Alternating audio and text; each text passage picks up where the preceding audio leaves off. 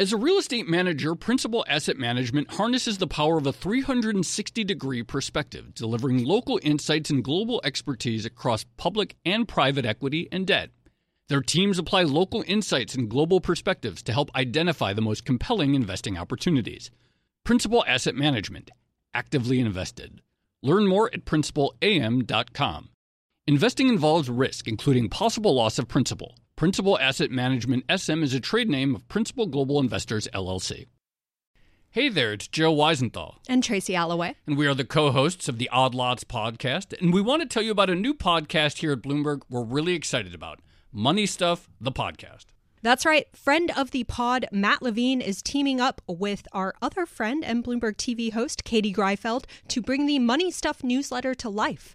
Every Friday, Matt and Katie will dive into all the Wall Street finance and other things that make Matt's newsletter such a hit. You can listen to Money Stuff, the podcast on Apple Podcasts, Spotify, or wherever you get your podcasts.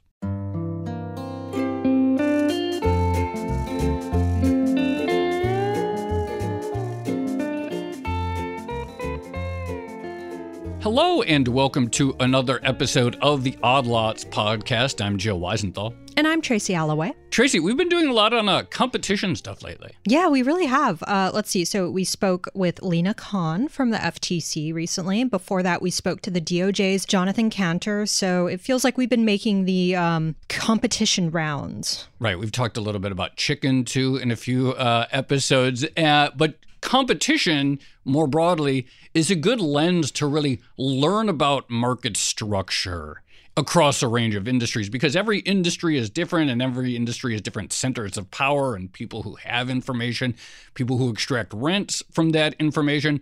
And so just in terms of, I don't know, sheer curiosity about how different businesses work, the sort of competition lens I find to be very useful for getting to know it. Oh, absolutely. And it's one reason why we keep asking people from the FTC and the DOJ how they actually do their research and learn about industries. But I would say, aside from that benefit, which is a major one, it does feel like there is this kind of groundswell of antitrust pressure, or there's more of a examination of anti-competitive practices nowadays. And it does feel like maybe the winds are shifting a little bit towards the consumer, perhaps given the macroeconomic background. You know, we've seen a lot of complaints about inflation, higher prices, obviously. Feels like companies are in some respects getting more savvy about what they're charging people. But then you also have companies or industries that have kind of been doing the same thing for a long time, but now people are looking at it more critically.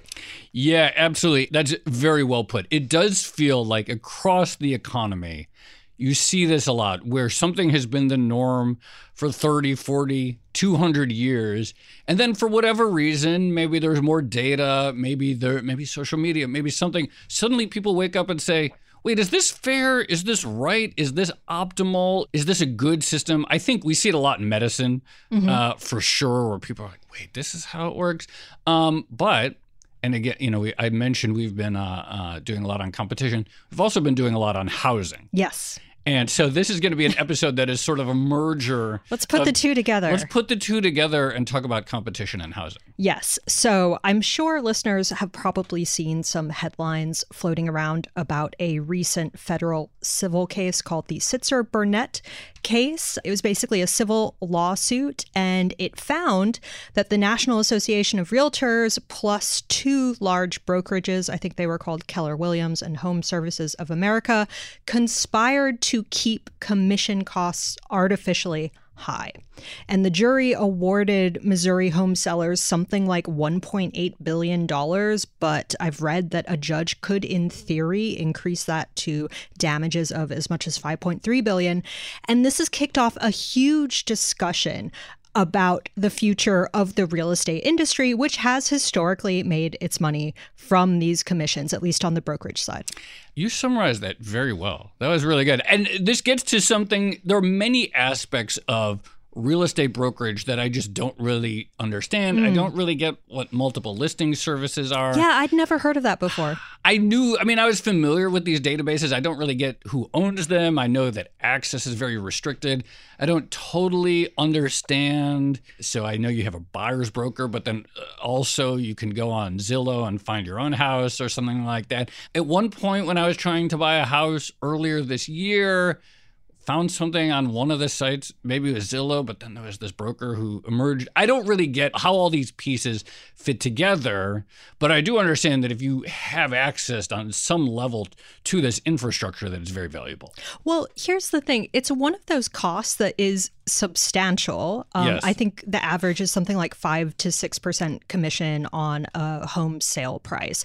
But because it's so baked into what, both sellers and buyers are paying, it's never really broken out. I think people don't think about it that much. It's just incorporated into the overall cost of either buying or selling a house. But now people are starting to examine it more closely and say, well, wait a second, how is this all working? What are the incentives here? And why has the average commission been so remarkably stable across literally a century, I think? So many questions that we need answers to, because setting aside this one civil case in Missouri, I don't think anyone knows how it's going to change the industry. If it'll change the industry, we don't know the damages. There's certainly going to be appeals for these types of things last for years and years, I think. And so I don't think anyone really knows where it's going, but it is a good moment to maybe back up and get an understanding of the market structure here and what could potentially change. Yeah, let's do it. Okay, I am very excited. We have the perfect guest, Andrea Ghent. She's a professor of finance at the David Eccles School of Business at the University of Utah, specialist in this area. So, Professor Ghent, thank you so much for coming on Odd Lots. Thank you so much for having me on the show. Absolutely. How do brokers get paid? I buy a house, I go on Zillow, I find something, I see a bid, it seems cool, somehow I come to an agreement, it all seems baked in. How are individuals getting paid in that transaction in just the sort of standard case? You have the basic intuition right. You buy a house, and the seller agent and the buyer's agent, they're going to split the commission. And before you even approached anybody, that was set in the listing contract. Okay. So it will say in the listing contract 5 or 6% typically, and that will be split evenly between the selling agent and the buying agent. So it's baked into the home price right now. For a very long time, National Association of Realtors effectively instructed its agents to tell buyers it was free. So you may as well work with an agent because it's free. And of course, I think a couple of years ago, they finally backed off that. So it's no longer claimed to be free. But you're absolutely right, Joe. It's baked into the price of the house.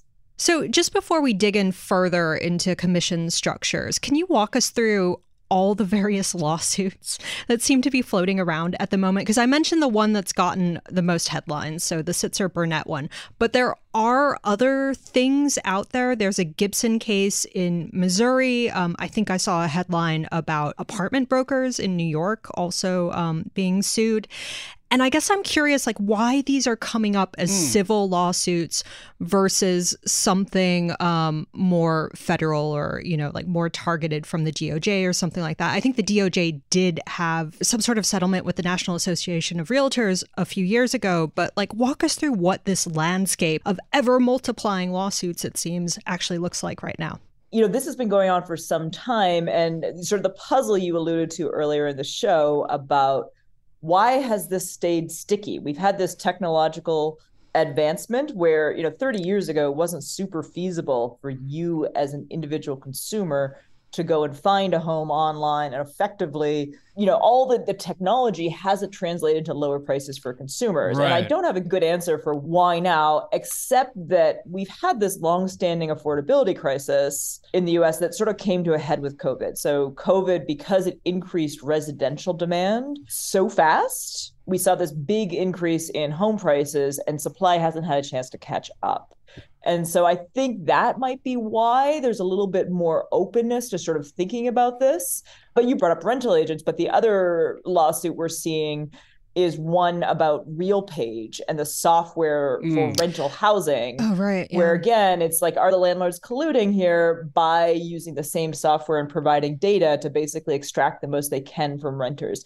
So that's my best guess. I think the FTC does have a lawsuit against realtors as well, but that's my guess. It has been a long time coming. And it's, I have to say, I was very happy to see the Burnett-Sisser case because I think it's a bit outrageous to force consumers to pay this price. And I want to get into another sort of maybe more hidden cost of being forced to hire a realtor, which is what sort of incentives they have in terms of your portfolio.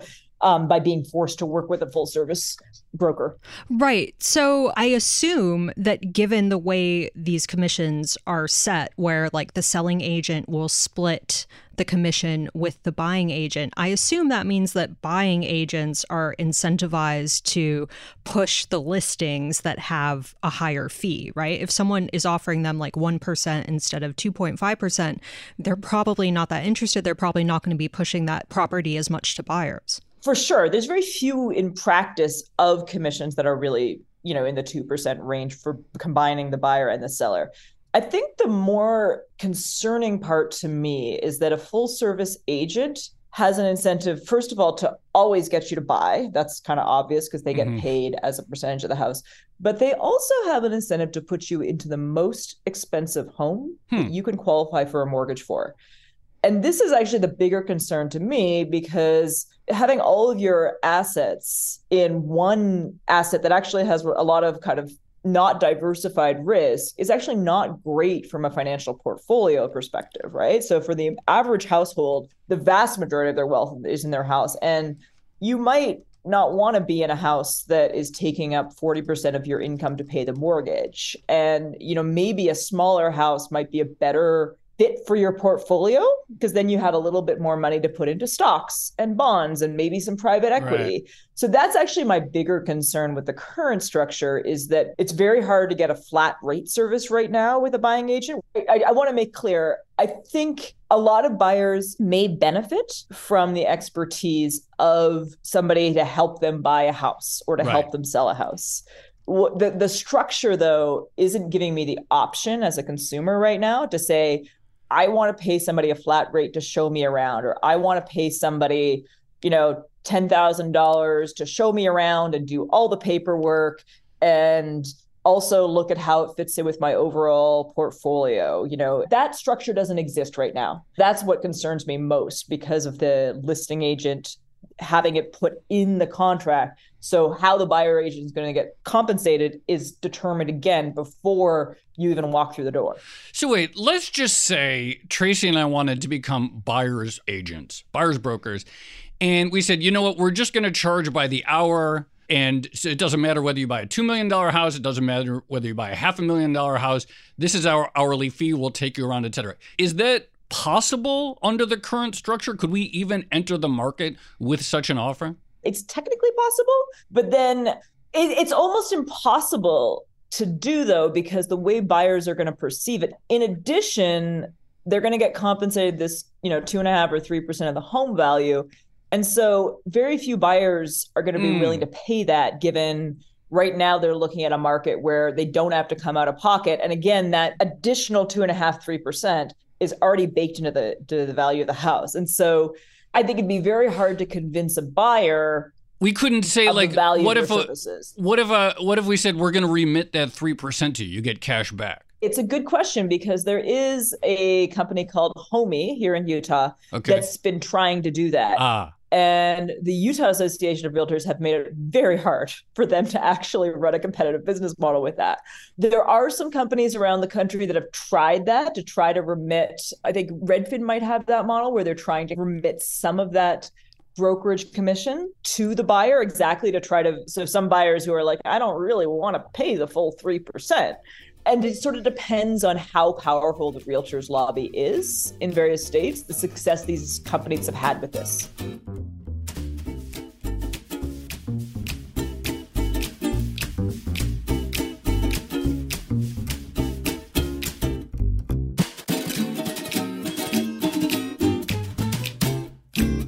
As a leading real estate manager, Principal Asset Management harnesses the power of a 360-degree perspective, delivering local insights and global expertise across public and private equity and debt. Our experienced teams are uniquely positioned to uncover compelling opportunities in today's market, giving our clients an exclusive advantage. Principal Asset Management actively invested. Learn more at principalam.com. Investing involves risk, including possible loss of principal. Principal Asset Management SM is a trade name of Principal Global Investors, LLC. Hey there, it's Joe Weisenthal. And Tracy Alloway. And we are the co-hosts of the Odd Lots podcast. And we want to tell you about a new podcast here at Bloomberg we're really excited about. Money Stuff, the podcast. That's right. Friend of the pod, Matt Levine, is teaming up with our other friend and Bloomberg TV host, Katie Greifeld, to bring the Money Stuff newsletter to life. Every Friday, Matt and Katie will dive into all the Wall Street finance and other things that make Matt's newsletter such a hit. You can listen to Money Stuff, the podcast on Apple Podcasts, Spotify, or wherever you get your podcasts. So you mentioned expertise of realtors earlier, and my understanding that this is, without being mean to the thousands of realtors across the country, this is a point of contention. And one of the arguments is that, well, the commission basically remains the same across all different types of realtors of varying skills who, might put more or less time into either buying or selling your home. So I guess the question is, how valid is that criticism? How difficult is it to buy or sell someone a house, particularly in this market? I think the answer is that there's huge variation in the quality of realtors. And what services do you want as a home buyer? You can't unbundle them right now. I know in my own case, I basically have the house picked out by the time I go to with the realtor, and I'm basically having to pay somebody a huge amount of money to fill out some paperwork. I could have either done the paperwork myself or hired a real estate attorney for a couple $1,000s. Typically they're going to put a second-year associate or something on. It's not complicated paperwork for most, residential real estate transactions. And I do think it's very costly to get a bad realtor because, again, these are ones that are especially unlikely to understand the risks of the home. Home ownership is really, really risky. And I think people underestimate that, maybe especially with recency bias. If you bought a home in the last 5 years, you've done phenomenally well. And people somehow have forgotten what happened if you bought a home in 2005 in Florida. So home prices do go down, and individual homes often have, every home has defects. But what does it take to be a realtor? In most states, you have to have a college degree in some field, some sort of college degree, and either, somewhere between 50, 70, maybe even 100 hours of online training. But half the online training tends to be like propaganda from the National Association of Realtors on why it's terrible to work without a realtor. So I do think there are nuances of buying a home, and it seems scary. I think especially for first-time home buyers, right? There's this huge sense of what if it goes down, and what if I miss a leak in the ceiling? And there's, I think when you've done it a few times, you're like, oh yeah, old houses have leaks. Old houses have, you gotta tell me about it. That is just part of the deal, that there's a lot of maintenance costs that you won't foresee, but it is scary. And I do think there are some downside risks that working with a realtor, a good realtor can help with. And good realtors also, they view their customers more as sort of a long-term relationship, and they know they're going to get business from word of mouth, and they'll help you with a lot of little things, But what I would say, Tracy, is it's not hard to get your realtor's license. That is a true statement. How hard it is to sell a house or buy a house, that is a sort of, it varies by agent and it varies by individual consumer as well. So I want to talk more about why it is that the rise of sites like Zillow, Redfin, et cetera, haven't actually had the effect of cutting out the brokers who make a lot of money. But before we do, can we just talk about for a minute the specifics of the Sitzer-Burnett claim? What was actually alleged here in terms of what the plaintiffs deemed to be anti-competitive or unfair about how the market is structured? And I think also a couple of the brokerages had already settled out of court and weren't affected, but just walk us through what really this was about. Yeah, so this is a group of individual home sellers. Okay. Okay. And what they're alleging. Can I just tack on? I don't understand why damages were awarded just to the sellers and not to the buyers as well, who would be, I mean, they're paying the sellers by paying for the house, and the cost is incorporated in the purchase price. Yeah, so it's a good question. The buyers were not part of the suit, right? So this is a class action suit, and the buyers are not party to the suit. So I think they don't have standing. Tracy, that would be my understanding. And technically, in terms of the actual pecuniary cost, it is sellers that are paying it. You're right. Who actually paid for the higher house price to compensate the sellers? It's the buyers, but they're not party to the suit, as far as I understand. I feel more class action lawsuits might be coming on behalf of buyers. Yeah, I'm actually really happy. It's hard to imagine spending this much time on a case, right? When it's 20, 30,000 or something. It's not a huge amount of money, and it's a lot of time in the seller's lives. But what they're saying is they're claiming it's a restraint of trade. It's a collusion to set the price, specifically for the buyer's commission. So the sense is you could negotiate over the overall, 5 or 6%. There's not a ton of negotiating room, because oftentimes, because again, this propaganda in the Realtors course, they'll say, no, I'm not going to even take it if it's a 3% commission overall. Like, that's how they're sort of taught. But it's specifically, we haven't heard what the remedies are. And I'm excited to see what the court comes up with the remedies. But my guess is they're no longer going to be able to mandate in the listing agreement. So basically the deal, what these home sellers were faced with was, if I want to work with a realtor, and the only way you get your house on the multiple listing service is you work with a realtor, that's sort of a requirement to get your house. So if you can't get your house on the multiple listing service, so this is key. Wait, just as you explain this, explain the role of the multiple listing services within the market infrastructure. It's almost impossible to sell a house without, I don't want to say impossible, but you'd be taking a huge discount, because buyers won't even see your house. Even when you go to Zillow or Redfin or some of these. So Zillow does have a for sale by buyer option, but it's actually shown differently. If you look at the fine print, it's actually shown differently than any contract that is on the multiple listing service. So this is basically information that realtors share with one another.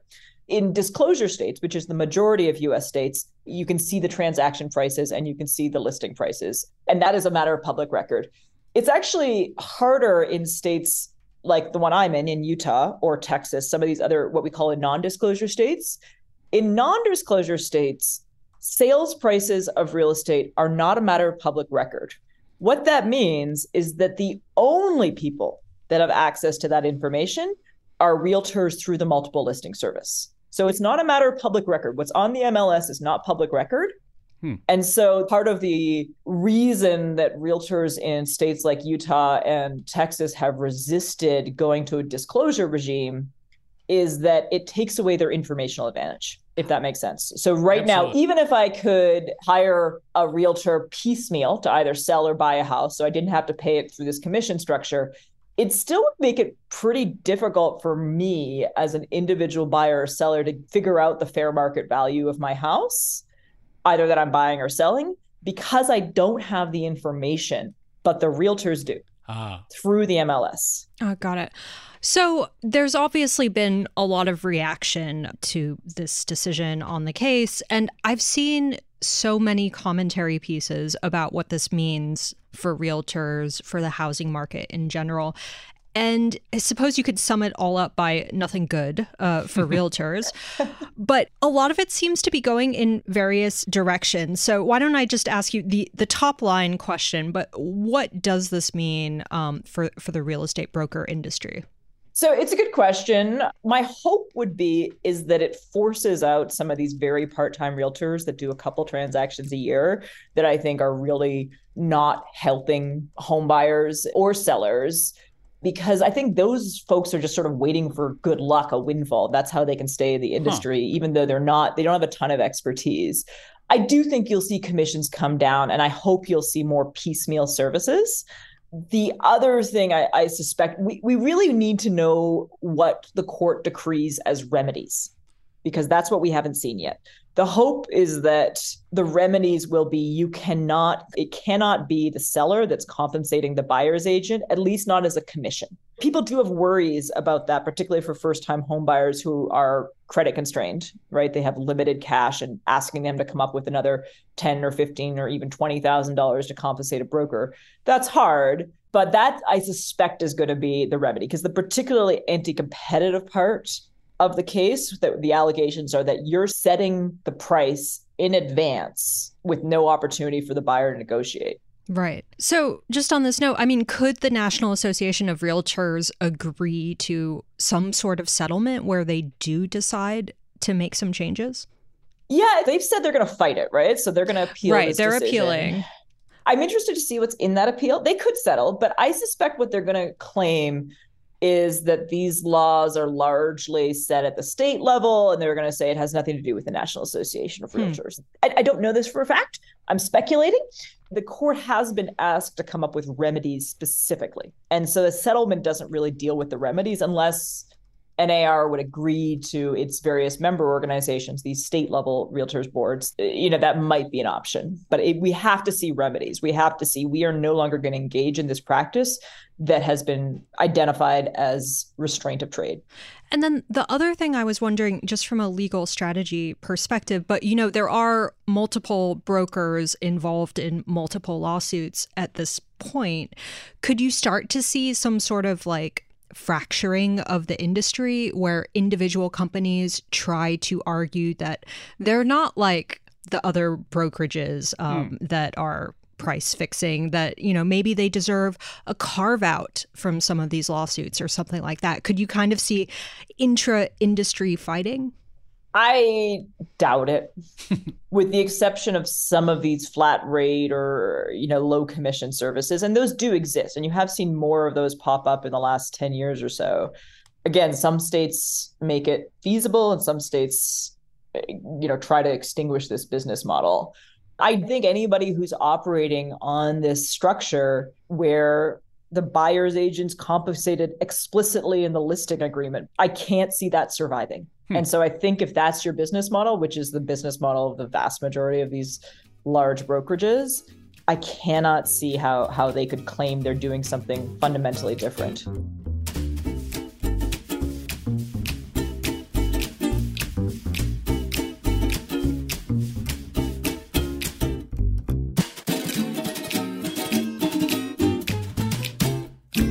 As a leading real estate manager, Principal Asset Management harnesses the power of a 360-degree perspective, delivering local insights and global expertise across public and private equity and debt. Our experienced teams are uniquely positioned to uncover compelling opportunities in today's market, giving our clients an exclusive advantage. Principal Asset Management actively invested. Learn more at principalam.com. Investing involves risk, including possible loss of principal. Principal Asset Management SM is a trade name of Principal Global Investors, LLC. Hey there, it's Joe Weisenthal. And Tracy Alloway. And we are the co-hosts of the Odd Lots podcast. And we want to tell you about a new podcast here at Bloomberg we're really excited about. Money Stuff, the podcast. That's right. Friend of the pod, Matt Levine, is teaming up with our other friend and Bloomberg TV host, Katie Greifeld, to bring the Money Stuff newsletter to life. Every Friday, Matt and Katie will dive into all the Wall Street finance and other things that make Matt's newsletter such a hit. You can listen to Money Stuff, the podcast on Apple Podcasts, Spotify, or wherever you get your podcasts. One reason why there's a lot of anxiety and concern and interest in this space right now is because of the housing affordability problem. We've been talking about it on the show a lot. By some measures, the least affordable housing market ever. I don't know, just to put on your sort of academic professor of finance hat for a second, if you take out the broker, do houses actually get cheaper, or does it just mean that the seller pockets more of the money? If I see a house that's listed for $1 million and we take out 6%, I guess that's take out $60,000. Does that mean that if that goes away, maybe it goes down to $20,000? Does that mean that the house gets $40,000 cheaper, or does it just mean that the seller walks away with $40,000 more? I think it's a little bit of both. It's $40,000 that was previously going to the agents, and hopefully that will be shared between the buyer in the form of a lower home price and the seller. And, what weights? Is it 50-50? It kind of depends a little bit on the market. Right now, it's not a great time to be a seller. So I suspect that the potential buyers that are willing to buy existing homes rather than new construction, I suspect that the buyer's weight is a little bit more. So you will see a little more softening in home prices. So it's a little bit of both, right? It's surplus that is now available to be shared between the buyer and the seller. How does the U.S. commission system and the rates, the average rates that we're paying, 5 or 6%, how do those stack up against other countries? Because I feel like those sort of intra-country comparisons are really useful in helping us understand how unusual or different the American system might be. Absolutely. The U.S. system is very unique. You don't see this overseas. You don't American see this in the UK. exceptionalism strikes again. Yeah, you don't see this in Australia. You don't see this in the UK. In the UK, it's like 1.5%, at most 2%. And so you do have to ask, like, what is it about the US that is different? Because we largely have the same legal structure, right? These are both sort of common law countries. Property markets aren't that different, especially looking at Australia. And so I do think you have to sort of say, why are we special? Is there something that's especially difficult and time consuming about buying and selling residential real estate in the US? And I think the answer is probably no. Can you explain further the impediments that states or realtors in those states put up to thwart alternative broker models? Because you mentioned, yes, some of these do actually exist, and that there are companies that will remit part of their the broker fee back to the buyer, et cetera, but that the realtors put up roadblocks and make those business models hard. What makes them hard? I think that they sometimes almost will kind of blacklist you or take away your license if you're operating under certain business models. I don't know all of the individual states exactly, but I do know, having bought a home in, 4 states now, there's a lot of heterogeneity. And I'd say that the non-disclosure states are especially challenging for these other business models. And part of the value of a good realtor is that they have an informational advantage. They're doing a lot of transactions. They're spending a lot of time thinking about the market and learning about what's on the market. And they may know off-market deals that haven't come to market yet. And that's a huge value. So that's the sort of value I think a good realtor can provide. Where I sort of have more problems is when they're actually restricting who has access to the information. They're not just using the information they're gathering through having multiple deals. They're saying only a licensed realtor can have access to this information. And they're putting up roadblocks, certainly, to disclose this information. You know, Zillow has sued multiple times to try to get access to this information in non-disclosure states. So I don't know exactly. It's more through, I think, threatening to lose your license if you're not operating on a certain business model. You know, when I think about the potential macro impacts of all of this, obviously the effects on the residential real estate market are a huge one given its size and position in the U.S. economy. But the other one I kind of think about is just from a pure labor perspective, because there are a lot of real estate brokers in the U.S. And I think there's some disagreement about what this might mean for those jobs. I've seen some people arguing that, like, maybe it means if commissions are coming down, you're not making as much money. Maybe it means more people are doing it part-time, you know, on the side. It's a little bit of a bonus that you might make in addition to your, normal day job. But then I've seen other people arguing that actually this is going to mean fewer part-timers. Expertise, as you were mentioning before, becomes more important. And so you're going to see more full-time agents. So I'm curious where you land in that discussion. Yeah, it's a good question. And I don't know definitively, but I would lean towards fewer overall agents and more full-time agents. Because I think you're going to want to do more volume of transactions, right? And you're going to treat it a little bit more like a commodity because you can't be compensated, these huge sums of money. I don't think we're going to get rid of the commission structure altogether. I do think you'll see fewer part-times, because basically those part-time agents that were selling 1 or 2 houses a year, they were just waiting to kind of get lucky, right? That somebody would come to them. And now, suppose the commission comes down to 4% between the seller and the buyer. I'm just throwing out a number there. That math starts to look worse. You mentioned, I think you were a little bit skeptical of the effect of buyer's brokers or buyer's agents steering people to houses based on the percent. That you do think that there was a lot of action towards steering people to the most expensive home that people could afford. But why don't sellers agents just say knock it down to 2% or 1%? I mean, why isn't there more competition on that because aspect? I think it's that these agents are instructed through their education to not accept something below 5% in the overall listing agreement. Like that's the sort of collusion, is that they're so pushed on for that. And it's so deeply ingrained in them. Yeah, whether that will change going forward, I don't know, but I think the education of realtors has to change. But that is not, I don't think, going to be part of the remedies in this case, to be clear. I suspect the remedies are going to be that you can't explicitly put in the listing agreement. Because technically speaking, it can be one. The seller's agent could put in the listing on the MLS that it's 1%. It's just basically never done. It's basically never done. That's right. There are companies that do this, that agree. I think Redfin is one of them that do this. Why they can't operate in a state like Utah, I'm not sure, but there are companies operating in some states, and it's a company-wide position, if that makes sense. You know, the strange thing is, you mentioned, well, would you be worried as a seller that no buyer's agents would visit you?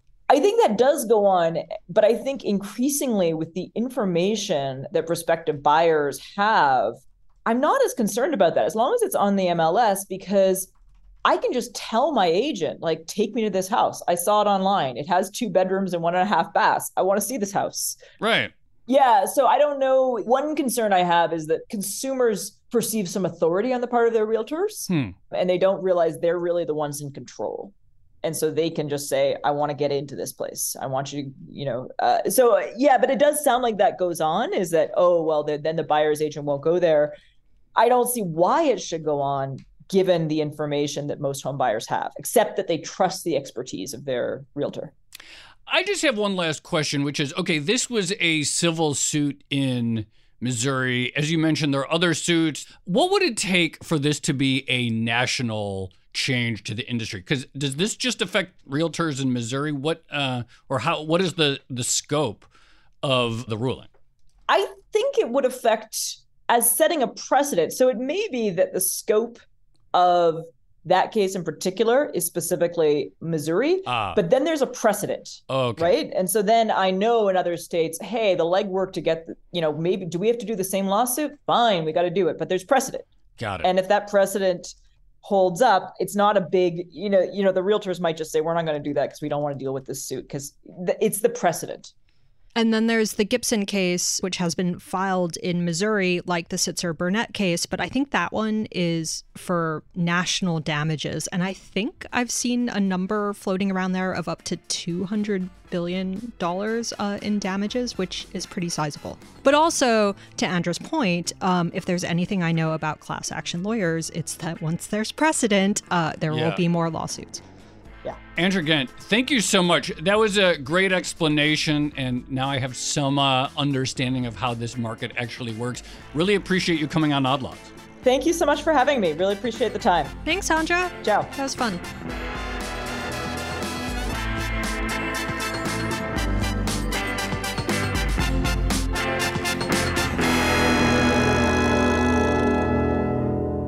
You know what sort of blows my mind, Tracy? That so many real estate sales are public and you can just see the price people paid for their houses. Oh, yeah. It is pretty weird. It's weird, right? I mean, you think it's sort of a personal thing and people don't really know, but it's all right there online. It takes about 2 seconds to figure out how much almost anyone paid for their house. Yeah, I find housing a weirdly opaque and transparent market at the same time. It's like there are all these things embedded in the house purchase process, like the commission, which you don't necessarily see broken out. But then you can see really sensitive numbers like the overall sales price. It's weird.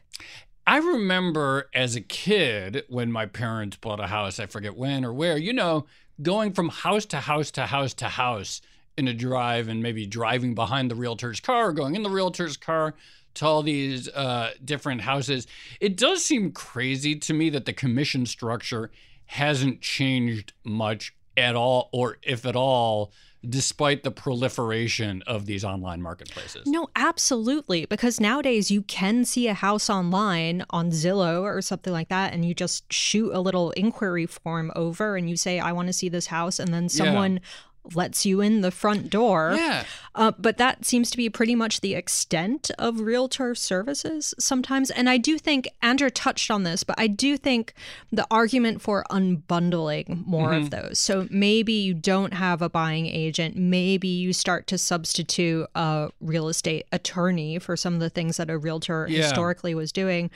That seems like a possibility to me. Totally. On one hand, it seems very intuitive to me that, just over time, shouldn't there be more of these maybe discount brokerage models for real estate where you get remitted back part of the 3%, just a flat fee, pay by the hour, etc.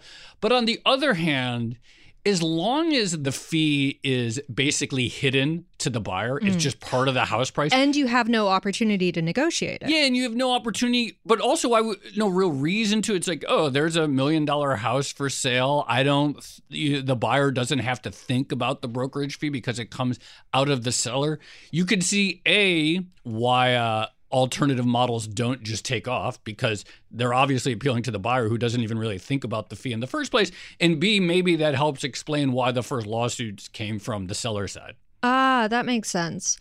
And also, I mean, this is really a story of incentives, right? And the incentives that the listing and the buying agents actually have. And I think you can kind of also understand why, on the one hand, this industry can appear to be competitive, right? Like, the barriers to entry are probably not that high. Like, yes, you need a college degree, but then you can take a National Association of Realtors course and get your foot in the door reasonably quickly. Yeah. But on the other hand, like, the incentive to keep prices as high as possible, it's there in a commission-based system for obvious reasons. And it does feel like in that sort of structure, you kind of need an external entity to affect change, right? Because otherwise, no one is incentivized to do it. Not even the new discount, if you had discount brokerages or something like that. The existence of the MLSs themselves are really fascinating. I know. I want to look at an MLS. Yeah, they won't let you. There's no way you can get your real estate license. Then you can look at. But no, it's like, okay, on the one hand, maybe I will, Joe. On the one hand, it's market transparency. They're all there, so that's good. On the other hand, only some people can access it. And if you do access it, you have to sort of basically enter into these Byzantine commission structures. Lots of stuff there related to market power. Yeah. Shout out to my realtor who fed our koi fish until we could get to the house. See, that's value. That's it was a value add. Yeah, appreciate it. All right. Shall we leave it there? Let's leave it there. This has been another episode of the Odd Lots podcast. I'm Tracy Alloway. You can follow me at Tracy Alloway. And I'm Joe Weisenthal. You can follow me at The Stalwart. Follow our producers, Carmen Rodriguez at Carmen Armin, Dashiell Bennett at Dashbot, and Kel Brooks at Kel Brooks. For more Odd Lots content, go to Bloomberg.com/oddlots, where we blog, have transcripts, and a newsletter, and chat about this episode in the real estate room of the Odd Lots Discord, discord.gg/oddlots. And if you enjoy Odd Lots, if you like it when we do deep dives into the structure of the U.S. housing market, then please leave us a positive review on your favorite podcast platform. Thanks for listening.